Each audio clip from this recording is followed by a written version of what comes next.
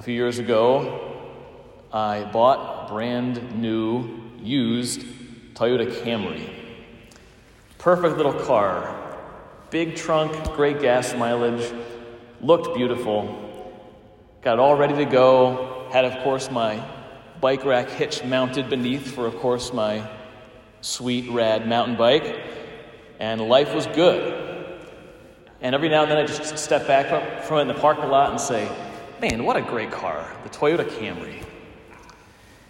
Well, about a month later, I'm flying back to the airport from being at home. I go to get my car, which was in the garage at MSP, and I look at it, and on the back fender is a huge scratch from the top to the bottom. And I was so mad. But you know what? It was so good for me, because it made me remember that this is just a car. Moth and decay and rain and rust will eventually destroy this car.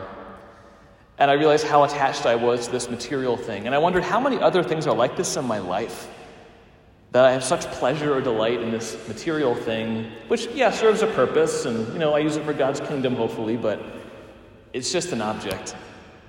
It could be here one day and be gone the next.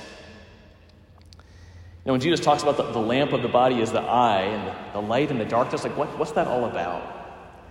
Well, it's about this tendency that we have as human beings to let our vision be fixed on something that's so temporary and really not worth that much. I think about maybe there's something that you want to buy in a store, maybe you're shopping online, you see that thing which you really don't need.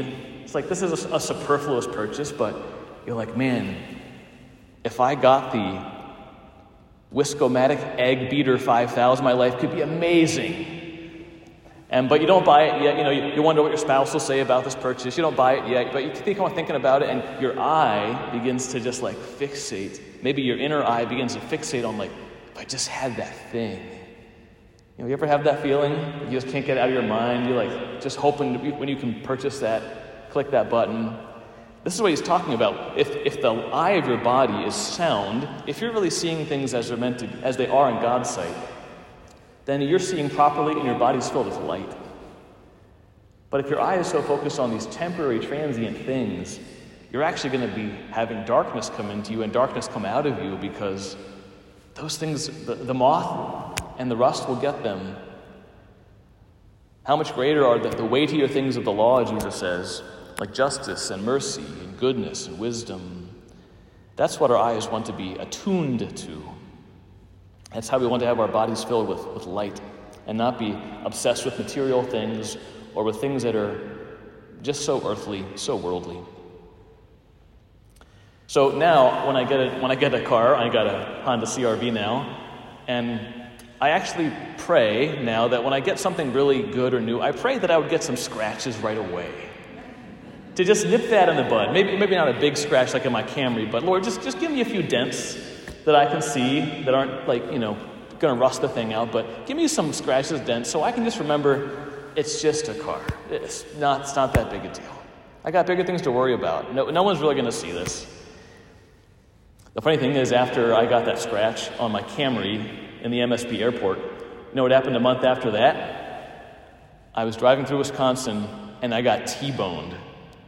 And the car was totaled. No more Camry. Moth and decay will destroy.